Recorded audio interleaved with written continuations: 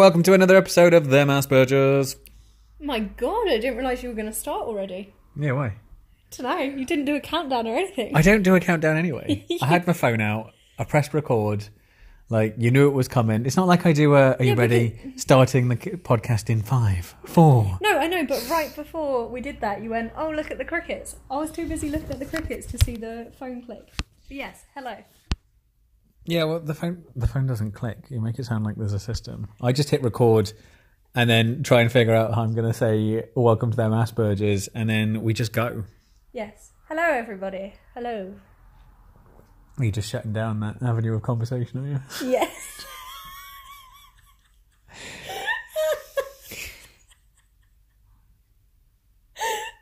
You do it to me all the time. Do I? Yeah. Oh, well then, fair enough. Yeah. So, you have had your second little meeting now? Yes. Had it on your own? Yes. I didn't need to come with you? No. That's it now. We just got to wait for the bit where they call your parents and ask all kinds of questions to your mom about what you were like as a baby. When did you start walking? When did you start talking? All that stuff. Yeah. They did the same thing with my mum. The second appointment was really quick, though. I had a 2-hour slot and we did it in less than half an hour. Yeah, I figured that he said he might. It felt like he told you that he covered a lot of it in the first session. Yeah. As I always joke, I always say that you're riddled with Asperger's. So I feel like one session would be enough because, like I say, it's once you get past like scratch the surface with you, and you know, I don't know that one. Yeah, sorry about that. That's Alexa. I've got a. Don't do it again. Alexa, go away. But yeah, she's been doing all kinds of weird stuff lately. So hopefully she doesn't interrupt this podcast too much. But I think she's got such a professional. I know. But it's like she's just been. Anyway, it doesn't matter. So yeah, You went to your set. I mean, and you, like I said, in your first session, I thought no problem. Like he felt like he could get it out in 2 hours. You obviously had your screening session with some other person, and it seemed like all the notes he was given. I think it like even from the notes, he was just like, oh, riddled. Like this person is like autistic to the max. Well, I think a big giveaway with me is my sensory things, and I think when I started describing the sensory things in my first, I think it was called like a triad appointment. In that, I think that might have been a good indication. Yeah, and probably also my social dynamic in the sense that I really do not really have any friends. You don't. No. I don't know why you did like you were gonna. You know me. Yeah. And I'm the only person that I would say that you are friends with, hang out with, and that kind of thing. Yeah, like I have people that I know and get along with, but I don't hang out with people ever. So other than you, after me, you've got no one. Yeah, it never happens, and it's not like in a sad loser or like I feel bad about it way. It never comes into my head that that's something I need to do. And I know if you tell people that, they always think that's a bit weird or like you should get out more, you should hang out with people more. But no, hang out with you, I enjoy that, or I like being by myself, and that's enough for me. Like anything else would probably be too much. Very occasionally, like we'll hang out with your ex, and her boyfriend, and that's nice. Like we do that. Once every few months, maybe. Yeah. I can't remember the last time we did. But yeah, I mean, and that's it. But like I'm the same. It's not like I've got a entourage of friends and it's just you. I'm exactly the same. I hang out with you, and then there's people I work with. But as much as I get along with them, I wouldn't consider any of them my friends, and I don't see them outside of work unless there's. Do you know what I mean? Like unless I was walking down the street and bumped into one of them. Yeah. But even then, I think most of the time I pretend like I didn't see them and hope they didn't notice. Yeah. But yeah, so like I said, I always thought your diagnosis would be quick. Mine took ages. But I kind of, like I was saying, I don't know if I mentioned this last week, but I said that initially I thought that yours was so fast that because of like when I got diagnosed, it was like 7 years ago. and the process has just been streamlined and works quicker now, and is a lot better for them to identify because they've had more and more cases and understand it even better than they did then. But there's also the possibility, like I said, with you, it's if people don't talk to you and if they don't get to know you, and if I'm trying to hide it. Yeah, and equally if they don't know what autism is really, well, Asperger's, I feel like you get away with it that way. People just talk to you for a bit, and those that get to know you just go, yeah, Scarlett's a bit odd, but then that's it. Yeah. Whereas, yeah, for me, like I say, it didn't take me long to think that's what it was. And even now, like we say, we're going to do a proper episode on your diagnosis, but just for those that are listening, just as a progress report of where you're at, because I know a lot of people on our Facebook page and in general want to know like what everybody's experiences with diagnosis. There's people who've been in our group on Facebook that have been sharing their diagnosis experiences.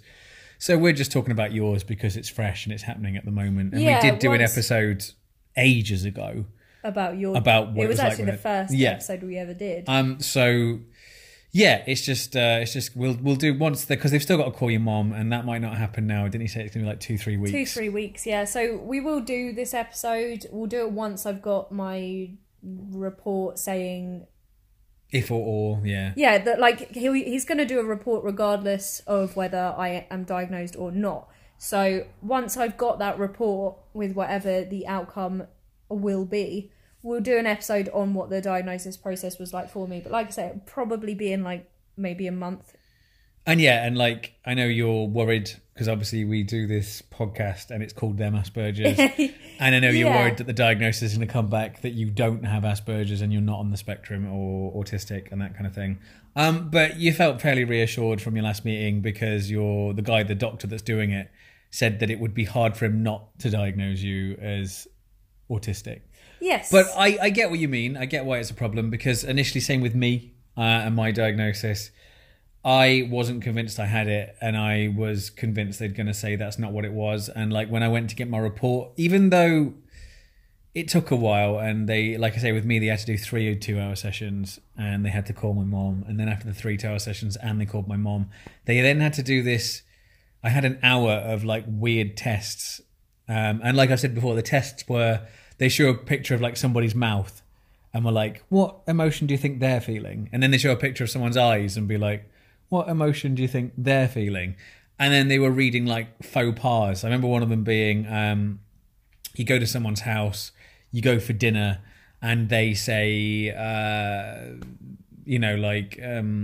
gonna buy some new curtains, or I've bought some new curtains, and you say, good, because the ones you've got now are ugly. I'm glad you're swapping them. And then it turns out the ones they've got up are the new curtains. Okay. And you have to explain why that's an awkward situation.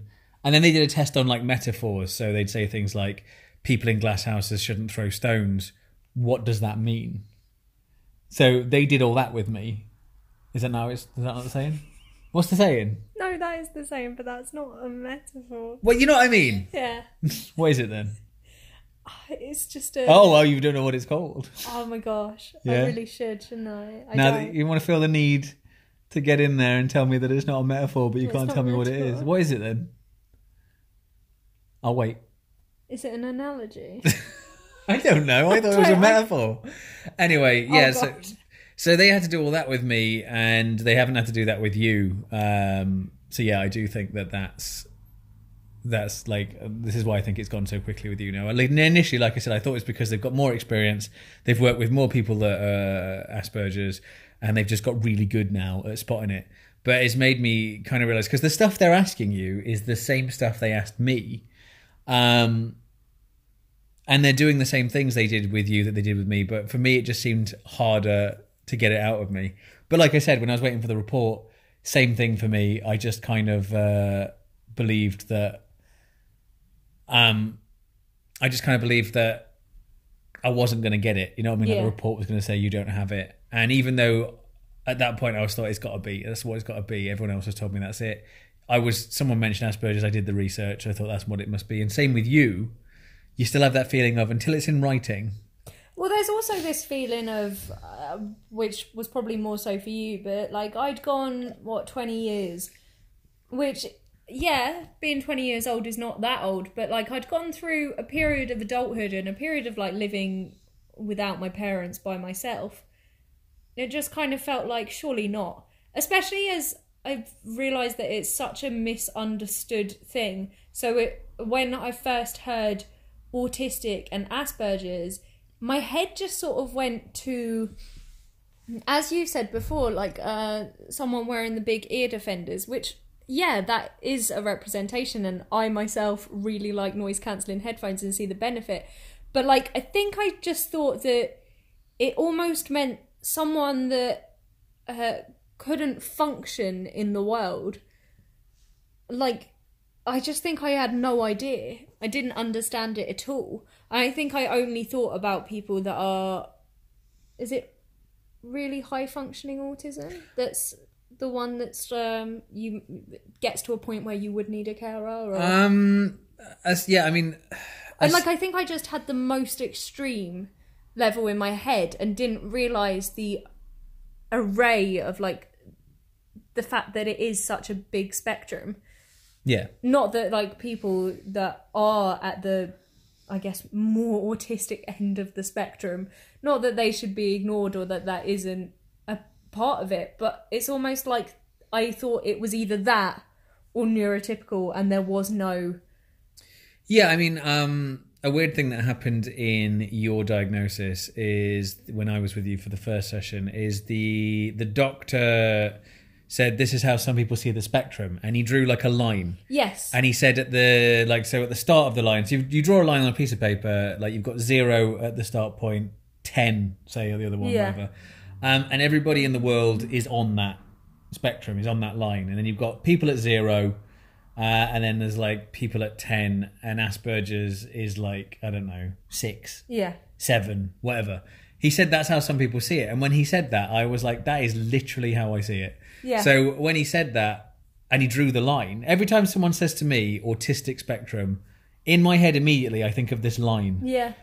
With like different increments on it, like different, like 0 is neurotypical, and then it goes up and then it goes up. And then once there's people that didn't get diagnosed because they went for a diagnosis, aren't autistic or don't have Asperger's, and do you know what I mean? But they have a lot of traits, but are still technically neurotypical. For me, they're like a 4 on this scale. Yeah, I see what you mean, yeah. And then anything over 6 is Asperger's, and then anything over 8 is like, I don't know, whatever the people that are not more autistic, but their autism is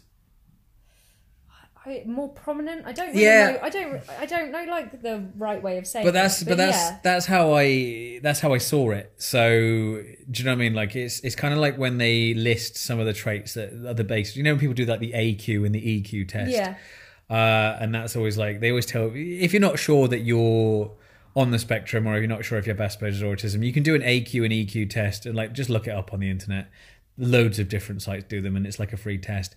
And if you score, I can't remember which way around it is, but it'll tell you when you go on it. If you score really low on one of them, it means you're autistic. And then on the other one, if you score really high, it means you're autistic.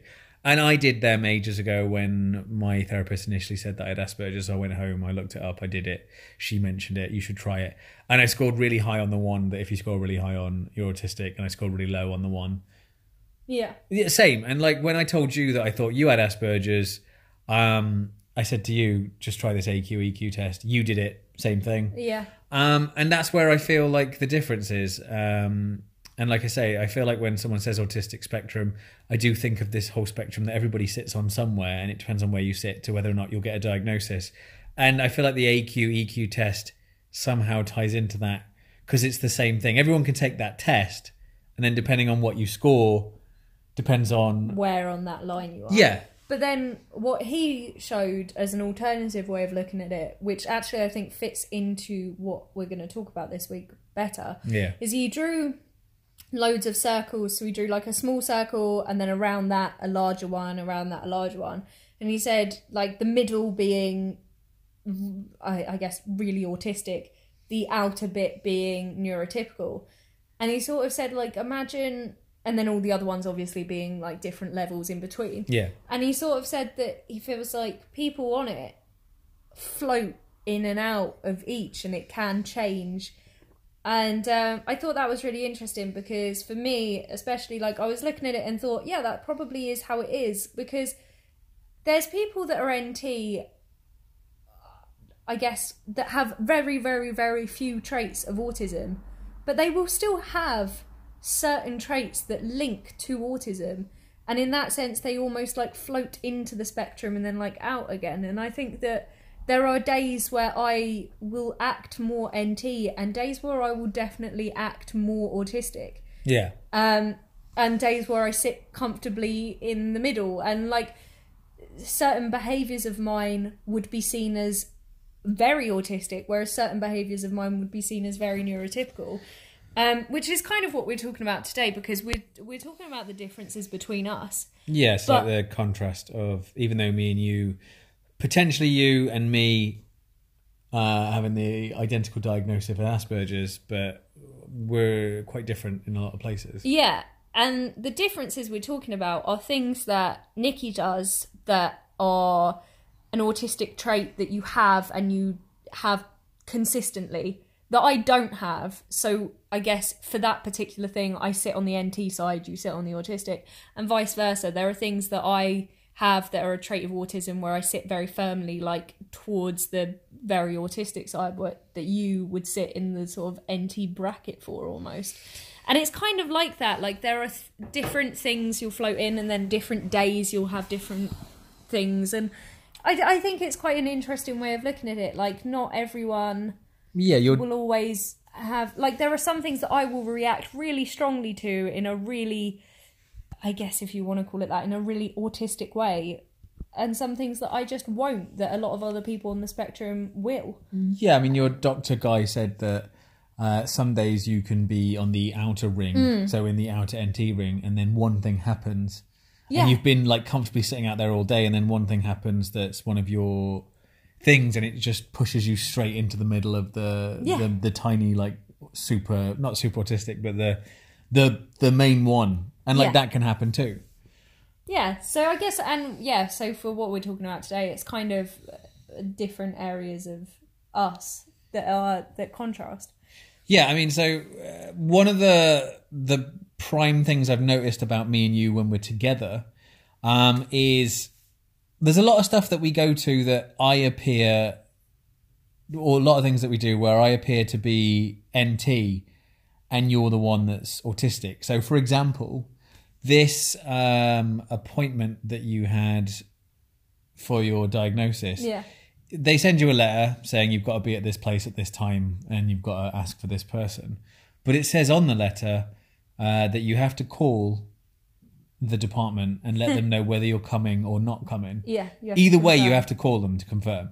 And I noticed that you couldn't ring them to tell them that you're coming.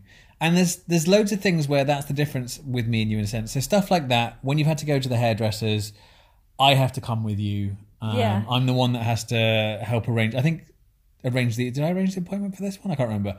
But either way, there's times where I'm like not your carer, but I'm like your NT friend that arranges all this stuff for you, definitely. Sorts all these things out for you. And I've noticed that sometimes when we turn up to stuff, I'm just the one that, we go, I always have to go first. Yeah. So when we go to like a cafe or if we go into a shop, I'm the one that has to walk in first. You'll never walk in first. You have to walk in behind me. Yeah. I'm the one that rings people for you to get stuff sorted and stuff like that. And it's because I am capable of doing those kind of things. Weirdly, not so much if I have to do them for myself. Yes. So when I've got to make appointments for myself, can't do it.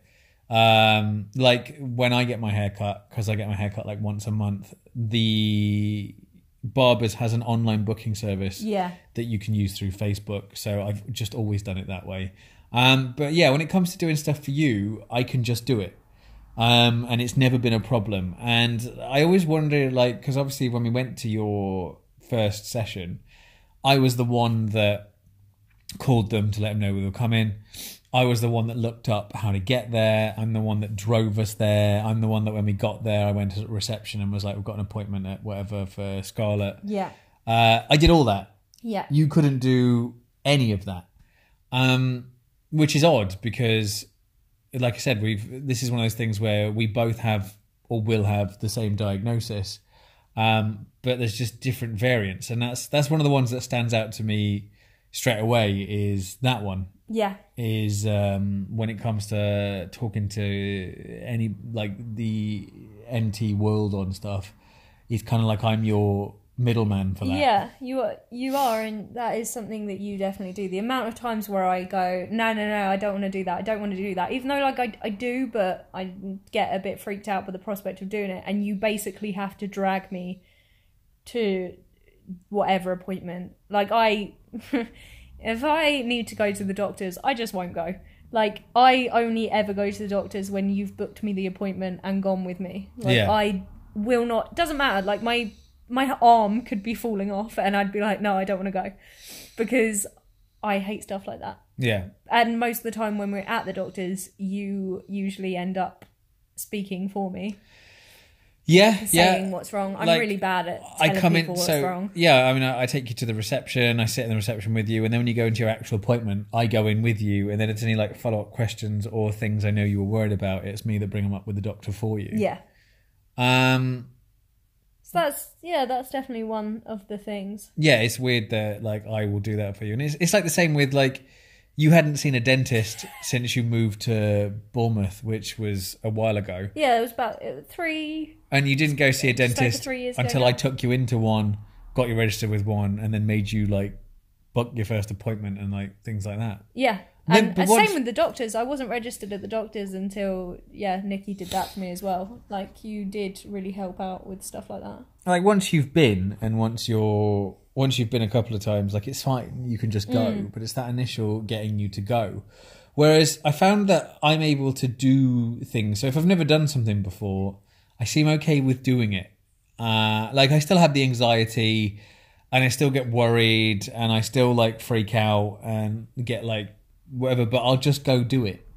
It's like when we both used to work at the same place. There was a bit where they were sending us to other stores to help out at other stores. And when you went to the same store, like you found it horrible. Yeah. You didn't want to go. It was a struggle to get you on the train to go. Yeah. And then when you were there, you hated it. And then when you came back, you said you were never going again. And then after that, it was my job to go, and I'd never been and done it either. But I found that I was going like once a week for like a couple of months. Yeah. And it wasn't a problem. But I mean, I still, every time I went there, like I had this worry when I was on the train. I had worry when I walked into the store. Like, Yeah. I had all these problems when I went, but I'd still go. And I found that, I think that's because like growing up, even stuff I didn't want to do, I was made to do, like either way, because, you know, the other kids were doing it. Yeah. It was a time when people didn't know what Asperger's was. So I was just forced to do it. So I my Asperger's has moved in a way of, I get worried, I get panicked, like I get scared of doing new stuff. But for some reason, there's this weird part of me that just makes me do it, whether I want to do it or not. Yeah. Like I just feel like, I've got to go do this, like whatever, let's just get it over with. I'll go. Whereas for you, you just won't do it. If the pressure and the anxiety and the worry gets too much, you just go, nah, it's not worth this. I'm not doing it. Yeah. On the kind of contrast to that, I guess, I would say that when it comes to not dealing with the NT world, but getting stuff done, we've spoken about this anyway, sort of a little bit in the executive function, so I won't go on about it too much. But when it comes to getting stuff done in terms of like round the house or buying stuff and stuff like that, that's kind of where I'm good and you aren't as good. Yeah. For example, the other morning, I was round yours and I can't remember what you said. I think you said something like, "Oh, okay, let's get ready to go out." And then you came into the bedroom and went, "Oh, you'd stripped your bed in the morning and put it in for a wash." Yeah. You came out of the living room and I had put new sheets on your bed, hung up all the washing like out to dry, done all the washing up, dried up all the washing up, cleaned the kitchen a bit, and had tidied up the bedroom. And you kind of went, what have I been doing? Yeah. And I think that's where I'm not better. But yeah, like that's something that I can do that you aren't as good at. Well, I lose like huge chunks of time. Yeah, you like do. throughout the day. It's one of those things that always happens where I'll have a day off. I'll think like, oh yeah, I've got like a day off. I wake up early, like get up at like 7-8 o'clock. And I just think I've got loads I can be doing, loads of stuff to get on with. Like, this is good. And then it's like 3 o'clock in the afternoon. And I'm just like, what has just... And I think about what I've been doing all day. And I've done nothing all day. Yeah. And I just think like, how has that come about? And it's the same. It's like when you come round in the morning, we have breakfast. Like, and then I like I say, yeah, I strip my bed. You're like, oh, you should get... we'll get sorted, we'll get ready to go out, that kind of thing. And you've done all this stuff, like, in that space. Yeah. Where I've just kind of thought, like, what have I been doing? Yeah, and that's one of those things where, like, obviously the executive functioning thing is just something you don't have. So when it comes to getting stuff done, you're just quicker at getting stuff done than me, or you'll get more done in the same period of time as me. But, yeah, it's... I know it's stuff that I keep saying, like, I'll do this. I need to sort this. I'll get it sorted. And you know I'm not going to. Yeah, I do know you're not going to. So you just do it. And then I eventually I finally get around to doing it. And I'm like, oh, it's done. And then sometimes because I haven't seen you do it or I don't remember you doing it because I'm like in a like weird daze where I'm not really paying attention, I start sometimes thinking, did I do this? Yeah. And then it isn't until you're like, no, I did it. And I'm like, oh, right, okay. Yeah, but I see it in you. You do zone out, and you zone out for like chunks of time. Yeah. But yeah, again, like that's just one of the contrasts between the two of us that is prominent. Another one I was going to mention, which is where I say we're also completely opposite, is time. I am ridiculous with time in the sense of I never think that there's enough time to do anything. I get ready for work and I start work at 3 o'clock every day and it takes 20 minutes to drive to my job. I leave at 1:45 every day and I get to work at about 2:10 and I'm 50 minutes early every day because I feel like that is the time that I need to be there. But equally, even though I leave at 1:45, I'm actually ready to go at 1:15 because half an hour doesn't seem like a very long time to me. So I think like if I'm ready by 1:15, then in that half an hour, if I need to go to the toilet, that takes, a minute. Or if I need to have a cup of tea, which again takes, 10 minutes. I think about all these things that I might want to do right before I go out. And think, I need half an hour to do those. So yeah, I'm always ready at 1:15 to start my job that I start at 3 o'clock every day. But you're the opposite and you'll go half an hour. That's loads of time. Yeah, like there's times where, say I need to be out the door at like 9:30, like because I have to be at work at like 7:45 a lot of the time. 9:45. There'll be times where I know I've got to leave at like 8:20. Like 8:20, I'm like, and that's the time I got out. And it's like 8:17. Yeah. And I'm still in my dressing gown. I'm still sat on my sofa and I just think 3 minutes, that's loads of time. I can easily get like dressed and I can be gone in 3 minutes. No issues. Yeah, and I've always done that. I've always kind of just thought, because for some reason in my head, I remember one time cooking something in a microwave for a minute and thinking it was the longest period of time I've ever experienced. Like I just thought, God, minutes are long, aren't they? Like who'd have thought minutes go on this long? So then because that's like my initial framework for this, when I think 3 minutes, I'm like, I've got ages. 3 minutes is ages away. And yeah, for some reason I've just always been that way. I don't think it takes, and yeah, the concept of time for me is a bit alien. Like I don't understand, like whether like I'm off today and I feel like, where's it gone? Where's it? Yeah. But yeah, time for me it always throws me off. I'm not good at judging how long something takes. And because of that, my organisation's a bit off. And I think it's always been a problem for me and like my Asperger's in general, because I'm either always running late or I'll turn stuff up on time, but I like there was like a mad rush. Yeah. I did nothing for quite a lengthy period of time, and then I tried to shove, like, because I get up an hour and 20 minutes before, well, not an hour and 20 minutes. Yeah, an hour and 20 minutes before I have to leave. So every morning when I get up for work, I get up an hour and 20 minutes before I've got to leave. And all I got to do is get up, have breakfast, get dressed, go. But guaranteed, I get up and have breakfast, but then the other part of the morning I don't do until the last 5 minutes. Yeah. And I've always done that, and I don't know why I do that, because it makes me rush. And then I think like, oh, I've got to be on time. I've got to get there. I've got to go. Like, and I have like this weird, as I'm cycling to work, I start thinking like, what do I tell them? Like, what do I do? Like, do I pretend like I just walk in there and I'm all like, yeah, whatever, I'm late. Like, who cares? Or do I make something up? Like, sorry, I'm late, but like, you know, there was this like accident on the road.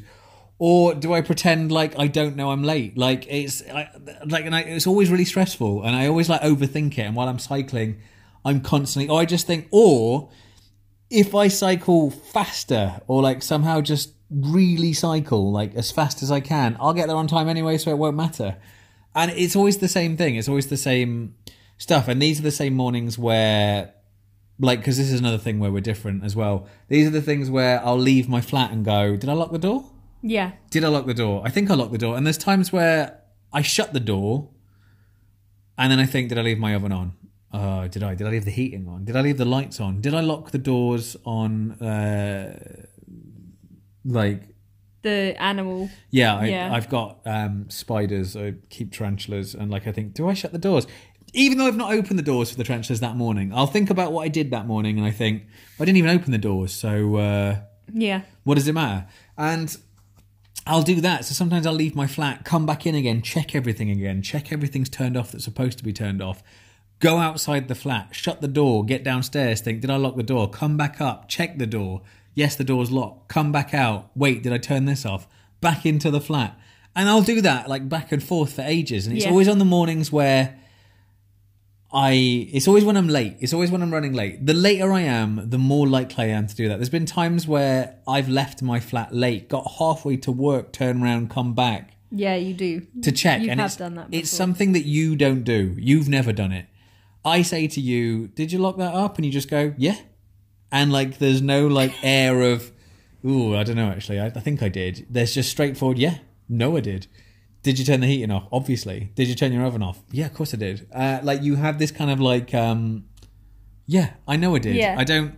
The only time where I ever think I'm not sure if I did that is because I am genuinely not sure. Like, I know with you, you go, did I lock the snakes up? But then equally, it's totally irrational because you never unlock the snakes from like the day before. I know. Whereas with me, if you go to me, did you turn this off? The only time I'll ever be like, I'm not sure, is if I think to myself, actually, I don't think I did. But most of the time, and you are always quite impressed when I do it. I always notice it in you. Like, we'll leave the flat and you'll go, did you turn this off? And I'll just go, yeah.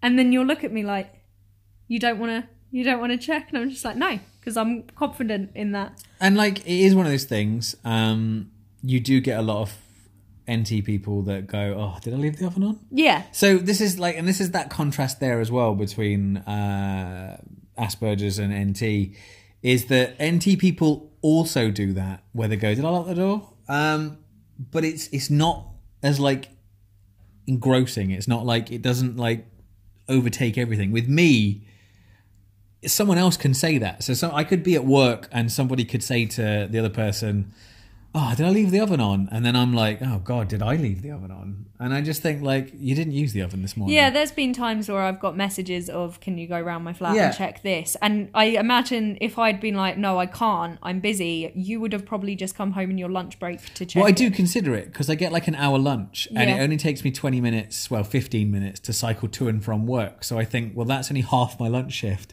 I've still got half. I could cycle home, have my lunch there, cycle back. Like, but then I don't tie in the 10 minutes it takes me to get in and out of my cycle and stuff. All that, like, that stuff doesn't enter my head. For some reason, I forget details like that. Well, again, that's your time warped. Yeah. So, like, I am the extreme end of, I always think that there's not enough time, even when there is definitely plenty of time. Like, there could be all the time in the world and I still go, I don't think I've got enough time. Even when I drive to work an hour and 15 minutes before I need to be at work, I still am constantly checking the clock. Every minute I'm looking at the clock going, is it too late? Am I too late? Am I going to be there late? I think I'm going to be there late. You do it all the time in the sense of, like, we'll go into town before you've got work and we'll go to a shop to look for something and the thing they've got isn't there. So I go, oh, well, we'll go to this shop because they've got it. And that shop could be 4 shops down from the shop we're in. And you've still got an hour and a half till you've got to leave for work. And you're like, no, there's no time to go to that shop. I do that, yeah. We need to go back and I need to start getting ready. And I'm just like, it's literally just there. And you were like, no, we can't fit it in. And sometimes I win. Sometimes I keep saying, no, we'll just go in. Let's just go. And sometimes I take you, we go, we get it. It's obviously fine. And you're like, oh yeah, we had loads of time. That's great. And we got the thing we wanted. And sometimes, like, the only way I'd be able to get you from that shop to the other shop 4 doors down is if I physically picked you up and tuck you in that shop. But you'd be screaming, fighting and trying to run away to get back to the flat. Yeah. So, like, I have to pick and choose, like, where it is. Whereas for me, you're right. I would look at the time even if there was 10 minutes till I had to be back at the flat and the shop was the other side of town. I'd just be like, 3 minutes to walk there, 3 minutes back. That gives me 4 minutes spare. And then I'm back to, remember how long that minute was with the microwave? 4 of them. Ha! No problem. Yeah, and I think the same thing happens. So if you ask me and you separately, how long does it take to get to this place? And we both know, we've both done the walk many a time. Say it is in reality a 15-minute walk. You'll say it takes about 5-10 minutes to walk there. I'll say it takes like 20 minutes to half an hour. It's a 15-minute walk, but we both have a really walked sense. Like, how long would you say it takes to walk to my flat from here? 10 minutes? Yeah, I would say it takes 20. And it probably takes 15. Yeah. But we both have this, like, really... So, for instance, when we used to run early in the morning, if you were meeting me at mine, you'd always be late. Yeah. If I was meeting you at yours, I would usually be early, unless I'd slept in. But, like, if I had actually managed to leave at the time that I wanted to leave to get there, I'd be early. Yeah. And yeah, that's kind of how we are. So that's definitely a contrast. But it is a contrast. But, like, the way you're saying it to me now when I think about it, you're irrational, like, there isn't enough time for this, we won't get this in before I've got to be here and I can't fit this in with the schedule for the day. I feel like that thought process and that area of thinking is almost identical to my, did I lock the door? Did I leave this open? Yeah, true. I still have this thing, like, I know I did. I know I did. Like, there's times where I've shut my flat door and checked it and can fully 100% visually remember me doing that. Yeah. And I know I did. And I think of how many times have I ever gone out and not locked my door? Never. Yeah. The whole time I've had my own place or lived with other people, I have never once not locked my door. It's never happened. I've never come back to my flat and the door's open. Yeah. It's never happened. Like, and it's that kind of thing.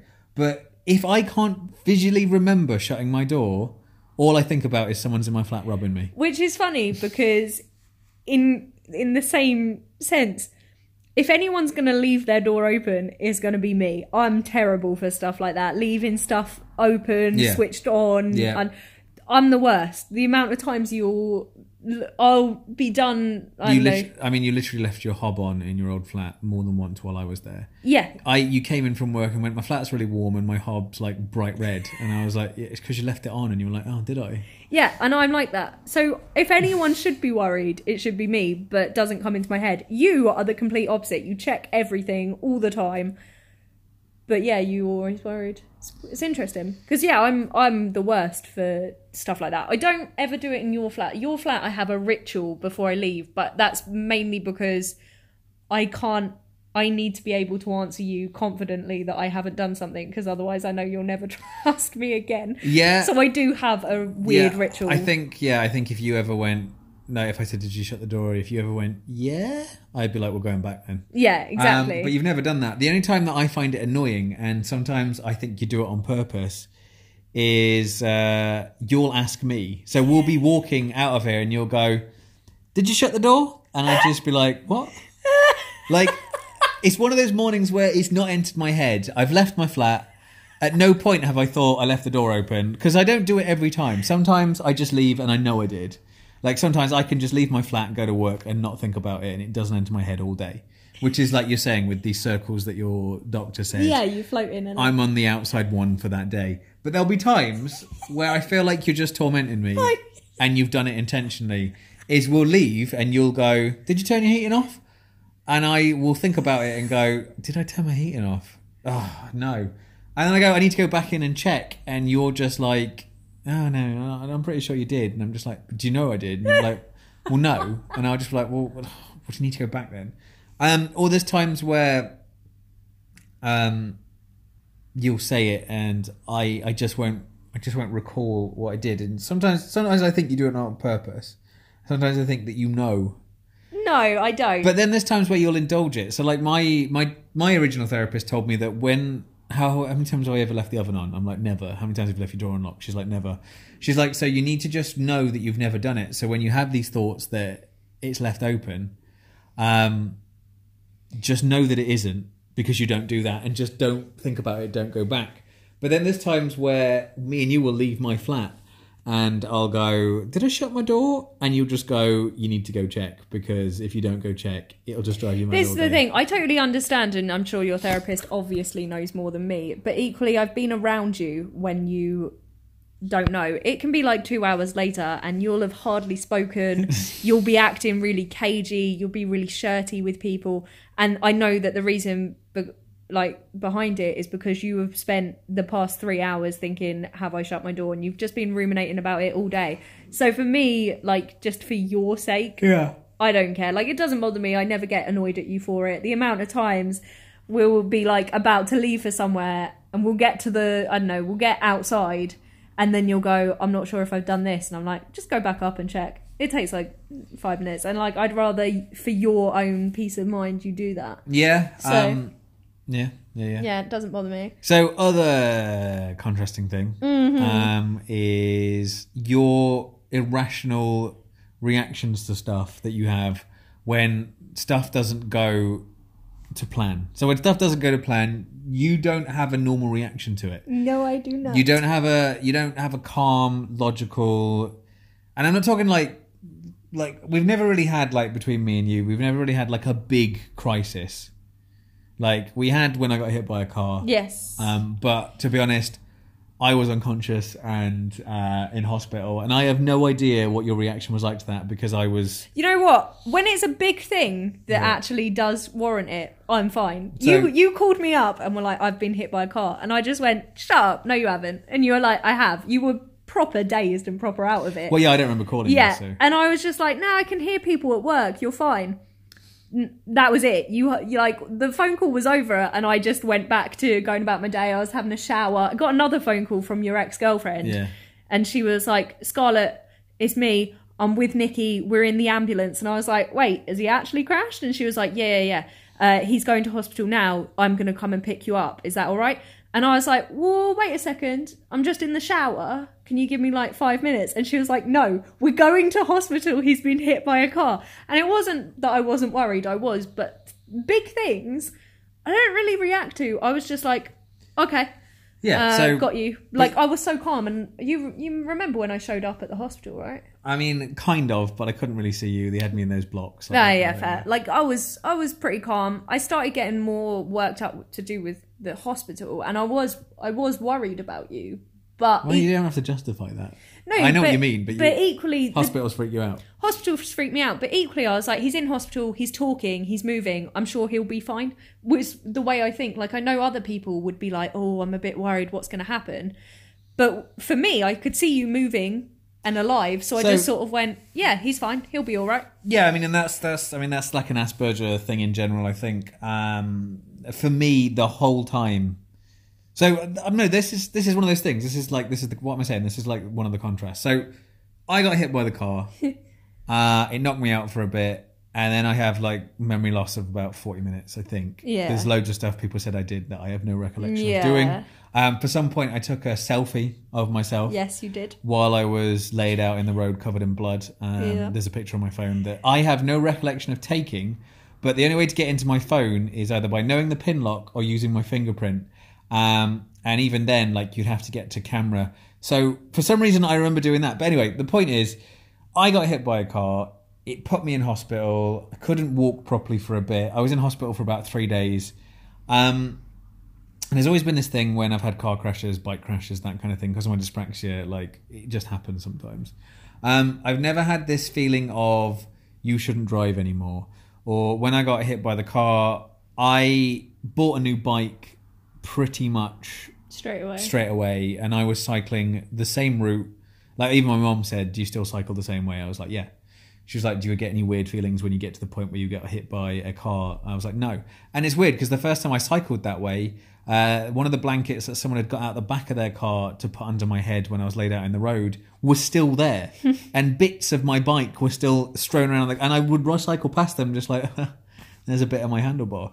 And there's no point of me that thinks like this is bad. And I know some people would have got hit by a car and just thought, well, my cycling days are done.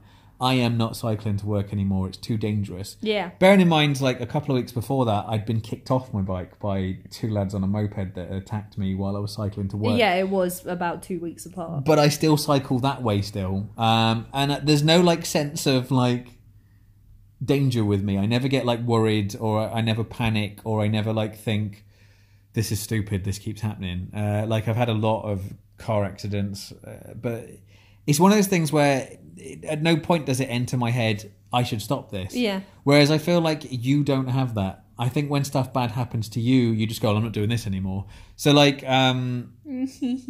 for example, the first day you went to work, you had to drive around a multi-story car park. You stopped and stalled it on one of the ramps up. It made you roll back into a bollard. And you were ringing me and you were like, I'm never driving to work again. I'm done driving to work. Yes. It's not happening. I'll just get the train every day. And to be fair, for about a week, you got the train to work every day and I picked you up every night. Yes. In your car. Irrational, yeah. You just have these like freakouts. And now I do drive to work, but one of the reasons I get there 50 minutes early is I get to the car park before anyone else will be driving up the car park. So I do it partly because I'm weird about time, but usually I'd get there like half an hour early. I get there so early because I don't want to see anyone, even though I've now driven up the car park without crashing like 20, 30 times fine. Yeah. I still have the irrational thought of crashing, which is why I get there so that no one else is there. Yeah, whereas like for me, when bad stuff happens to me, for some reason I think it is part of an Asperger thing, is it doesn't feel like it's happening to me. So even though I was in an ambulance, even though I was taken to thing like, and even though I've seen pictures, because my ex took a lot of pictures of like what they were doing to me while they were like putting stitches in me and like that kind of thing. He did take a lot of pictures. At no point does any of that remind me that happened to me. And while it was happening, I didn't feel like it was happening to me. And I had no sense of this was a bad thing. Like, even though everyone tells me that I was extremely lucky when they showed me what happened to the car that hit me and what happened to my bike and everything. Everyone's going to me, that's extremely lucky. Like, you should be dead, like this kind of thing. Or you should have a lot more damage to you than you do. Yeah. Like, I've got quite a few scars now because of it. Yeah. And when I see the scars, I don't think, oh yeah, a car hit me. I just think like, oh yeah, I've got a scar there. And I don't have this sense of this was happening to me. Even while I was in hospital, I kept forgetting while I was in why I was there. Like I was just waking up in hospital and just thinking, oh yeah, I'm in hospital. And I never have this like connection with stuff that's happening. It doesn't occur to me that this stuff has happened to me. And when I tell people stuff that's happened to me, they talk about it, but I feel like I'm just explaining a story about somebody else. And I've always had this like disconnect to my events in my own life. Whereas I feel like that's not there for you. So, you still now, because we went to your work, we went to your multi-story car park, and I drove around it the other day. And I drove around it a lot faster than you did. And at one point I stopped on purpose on the ramp where you stopped and rolled back, just to show you that you can drive up it no problem. And you were freaking out like it was happening to you. I was driving and I was going around it, but you were getting like weird, uncomfortable, like you could visually see that you were getting like anxious and worried about it. And it wasn't even you driving the car. And like that's where the thing is. Like for me, had I have crashed into somebody's car in that multi-story car park, or had I have rolled back into something, the next day I would have just gone straight back into that. Or the same, like I'd have left the multi-story car park and just gone, all right. And I would forget what had happened to me. and I wouldn't have this because you have these like something happens and you have this, you make this like a rational fear to it, and like most people do, like most people have this thing, but yours is like mental. It's like magnified. So like another example of this was this week you called me because I've shown you the route. Initially, you weren't sure how to get to your job. We'd bought a sat nav, and you've learnt the route now. I have learnt the route now, but there was roadworks on the route. Well, not roadworks. There'd been a crash. They closed part of the road off and were sending people a different way, and you didn't know the different way, but your brain doesn't just go, okay, so fine, I've got sat nav on my phone, I'll set that up, I'm sure I'll figure it out how to do it. You called me and your plan was to abandon your car where you were. You were like, I'm just gonna leave my car where I am. I was like, where are you? And you were like, I don't know, I think it's so here. I was about, the route that I take takes about 22 minutes to get to my office. Yeah, I was about halfway there. Yeah. So I'd driven for about 10 minutes. Like, but you were... Yeah, Yeah. You were just like, I'm going to leave my car here, I'm going to get a taxi from here to work, and then I'm going to get a taxi from work back to my car. And I was just like, but where is your car? And you were like, I don't know. I was like, what can you see? What buildings? You were like, I can see some trees. And I just, in my head, I was just thinking, so you're going to get out of your car, Yes. leave it where it is, Yes. call a taxi to pick you up from... So, I mean, that would have been a weird conversation in itself, because the taxi driver, where I'm picking you up from, I'm near some trees. Oh, yeah, true. I hadn't So thought about that. you'd have had to have done that. And then, say you'd have somehow managed to get a taxi, Yeah. and the taxi would have picked you up, because I think Uber or I think they do it by location of your phone anyway. But either way, you'd have gone to work, and then when you'd have gone, right, I'm going to go get my car back, the taxi driver, well, where's your car? Near some trees. Do you know what I mean? Like, Yeah. your car would have just been lost.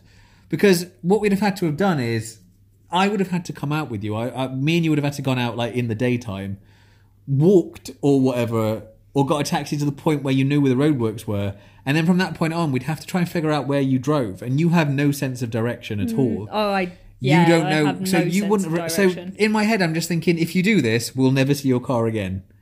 Like, we'll just never know where it is. We'll just have to keep ringing, like, like places where they tow cars to that have been abandoned, until your license plate and Mini shows up somewhere, and then we know where your car is. But you just have this, like, and obviously what you do now is you call me. So when you have these like I know, weird like freak it's outs, terrible. you ring me and I have to talk you round as to what you're going to do. Like, you'd driven home not so long ago and you'd got lost driving home. Do you remember that? Like, you just didn't know where you were. I have got the worst sense of direction. And then ever. I had to... Yeah, lucky you were near like a nursing home. You read the name of the nursing home. I looked it up on Google Maps. I figured out where you were. And then I had to, over the phone on loudspeaker, talk you to a point where you knew where you were again. Yes. But with this situation, in my head, I was just thinking, why... But your logic was you didn't want to get to this multi-storey car park late. Because if you got there late, people would be driving behind you. Yeah. You might do the thing you did the first time where you roll back and hit something, and you just thought... It's a like a snowball effect for me. So like things add on things. So initially I was like, I can't drive a different route because I know my route and I don't know another route. So I have to go the route that I have planned in my head. Yeah. I can't go on roads that I've not been on before because I don't know. It's like how I can't go to a place on my own. Yeah. Like a cafe on my own if I've never been to that cafe before. It's like that, but with roads. So I was like, I can't go a different way. So that's out of the question. I can't get to the multi-story late. And then like all these things were in my head. You're going to get to work late. Everything's late. You're out of time. But the thing is you wouldn't have got to work late. No, like I you wouldn't said, have, you get to work 50 minutes. because I have loads of time. 50, but you were worried that you'd get there at the same time other people were either leaving the car park Yes. or entering the car park. So it wasn't that you thought you'd be late for work. It's just you thought, I can't drive around there with other people there because of what happened that very first time. Even though since then you have driven around that multi-storey car park so many times now that I can't see that happening again. No. And you know it wouldn't. And I was trying... And I also, like, I've got a lot better at driving my car. I reckon I probably could do a hill start on that ramp without an issue now because I do hill starts all the time when I'm driving without any problem. Like, the first day, I hadn't been driving, like, I got my license years ago, but I haven't had a car for years. I haven't been driving when I drove around that. I'd only done, like, 3 drives, and I still wasn't very comfortable, whereas now I am.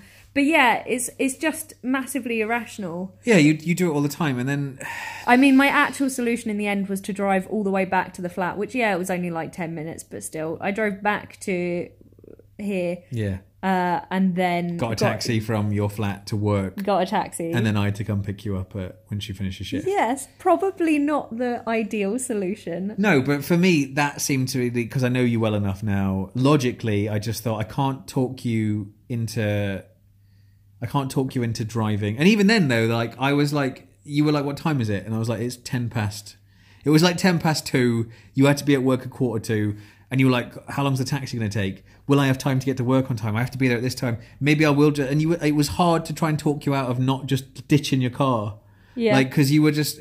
If I'd have told you it was 20 past 2, and that meant that you would definitely be late for work, you would have just ditched your car, no matter what I said. Yeah. But if for some reason in your head you didn't think... Like, to me, it just made most sense. Even if you are late for work, that's better than never seeing your car again. Yeah, I know. It's one day that you'd have just turned up 5-10 minutes late for work, said to your boss, sorry I'm late, but there was a road accident. I tried to go round it. I realised I don't know pool at all. I got lost.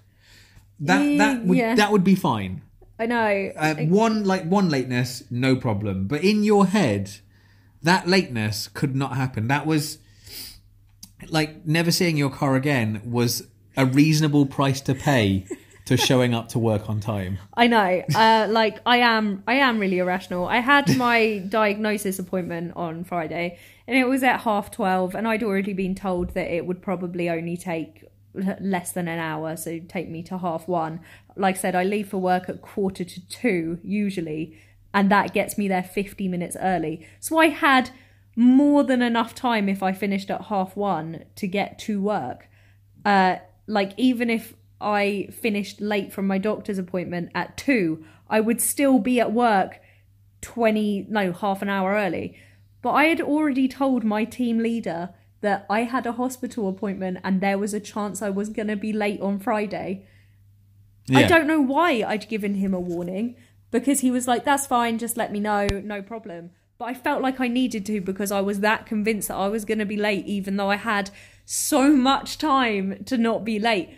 It's just little things. Whereas I just wouldn't have that. Like, I just wouldn't do that. But these are the things, like I say, even though there's this contrast between me and you, and like we've nearly done the hour now, and we've just picked some really like weird, and there's loads of stuff. Yeah. There's loads of stuff. Like we were saying the other day that you will just spend money. You'll just buy stuff. Yeah, and regardless of price. I've seen you buy like kitchen appliances that cost you like £100 and something. You use them once and then just go, yeah, that's not for me. Yeah, like what I want to point out about this is like it's not to the point where I have a money problem. No, I never get into issues with money. I've always got money. Yeah. I can always afford my rent and my bills. And like I'm aware roughly of where I'm at money wise. Like I will never get to a point where I can't afford stuff, because I'm not like that. Yeah. But equally, I've got, with my disposable income that I do have, I'll just spend it without worrying about but what if I need it for this or anything. Yeah, like last night Nikki suggested buying something to me. I looked at it online, was like, it's only £50. Just bought it. And you were like, what? Yeah, don't you need more time to think about it?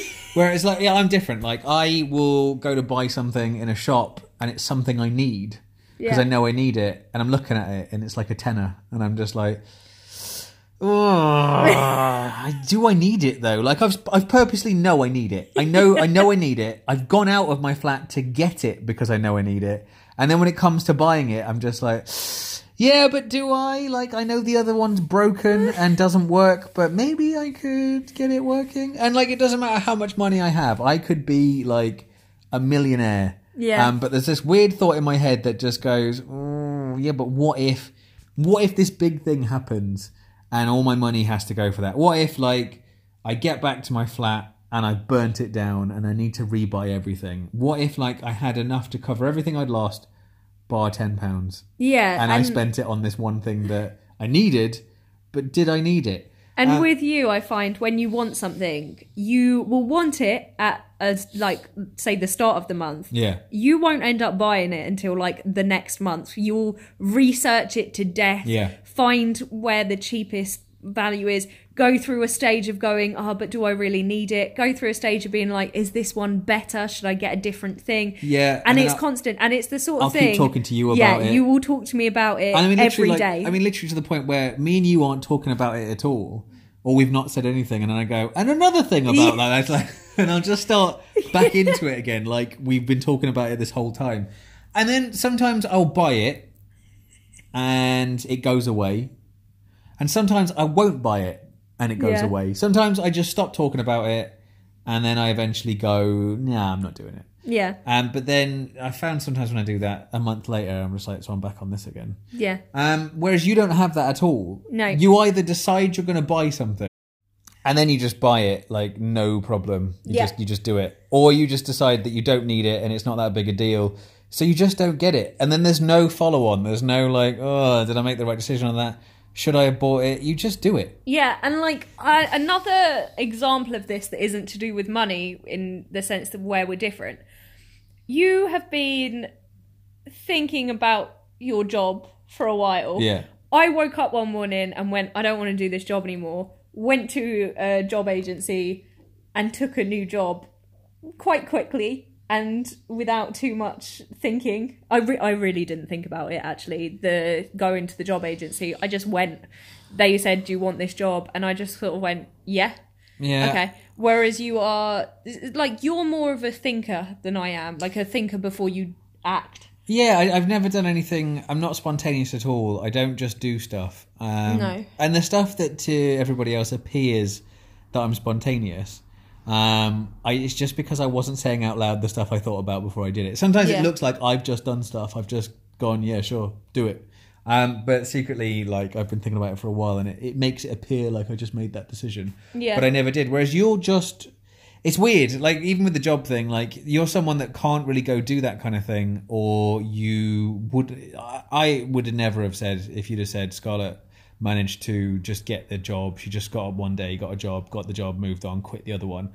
I personally would have just said, no, not Scarlett, like, she's not capable of that. But you do get these certain, like, spurts of all of a sudden where your autism's not even there anymore, and you've got no, like, hindrances or anything stopping you.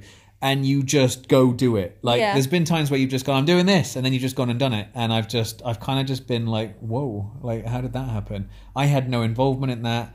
I never had to sort that for you.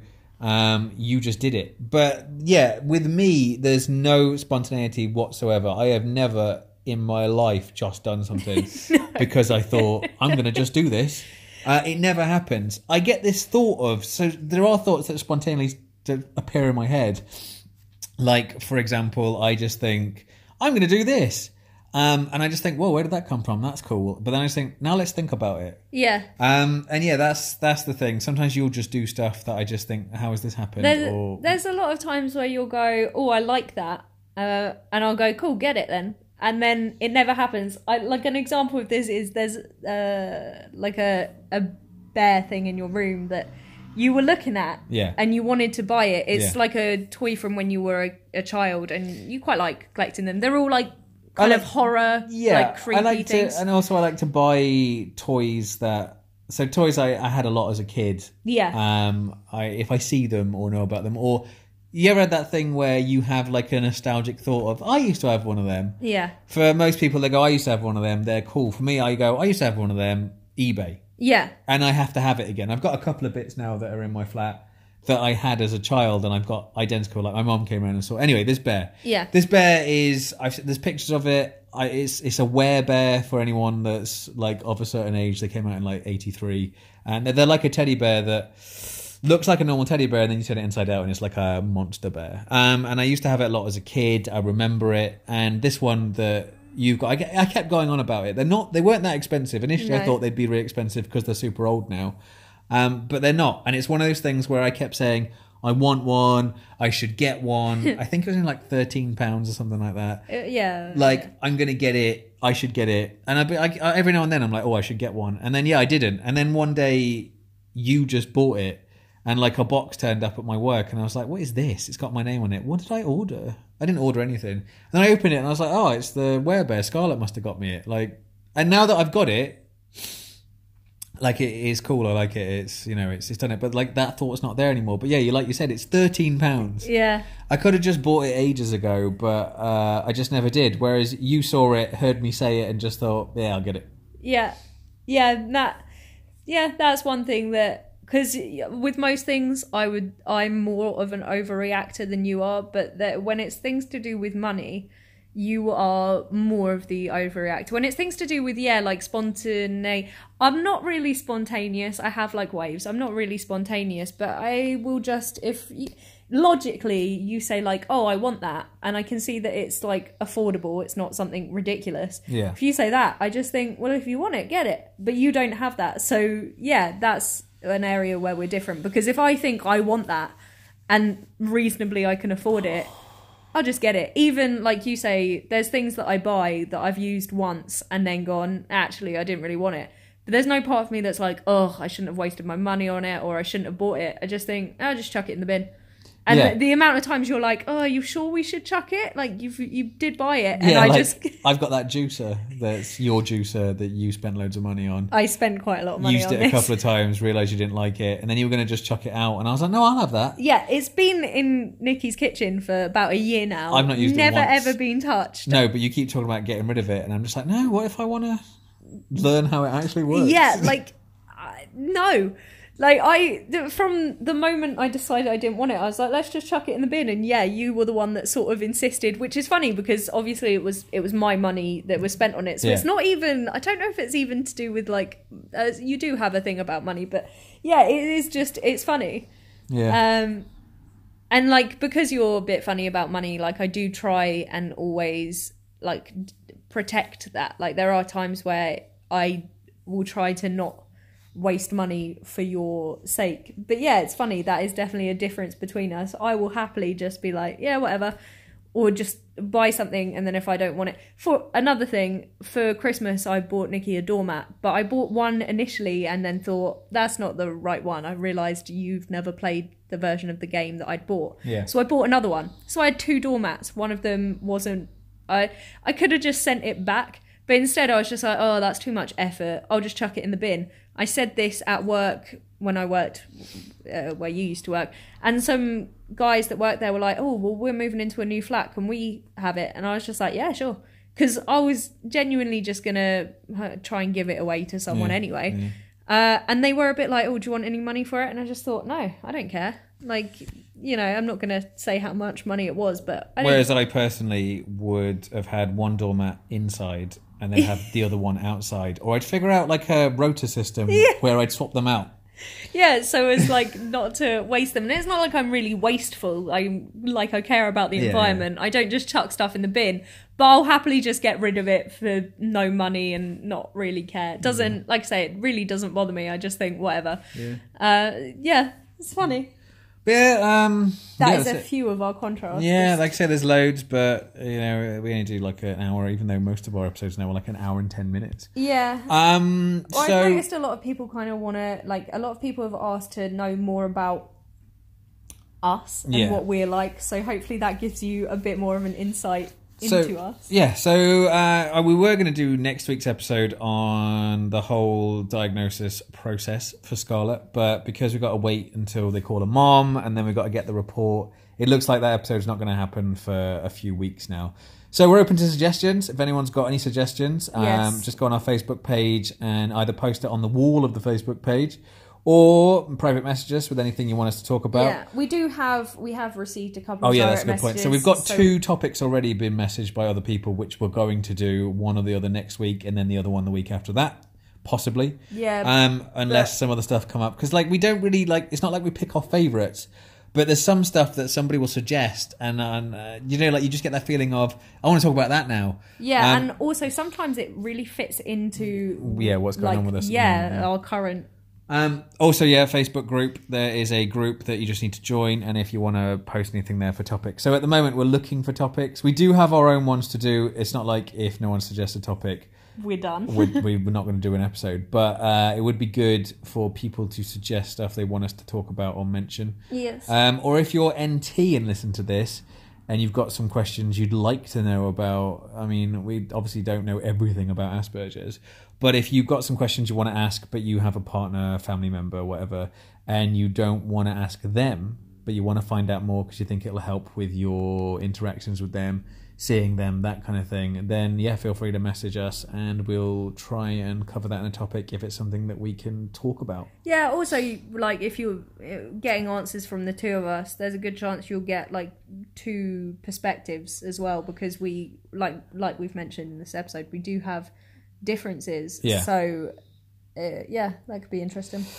But yeah, that's it for this week. Thanks again, everyone, for listening. Thank Thanks you. for everybody that follows our page, does all our, is into all our social media stuff. Like, that's great. Really appreciate the thank follows. you so much. Yeah. Like, the support and messages and things we get is amazing. So Yeah.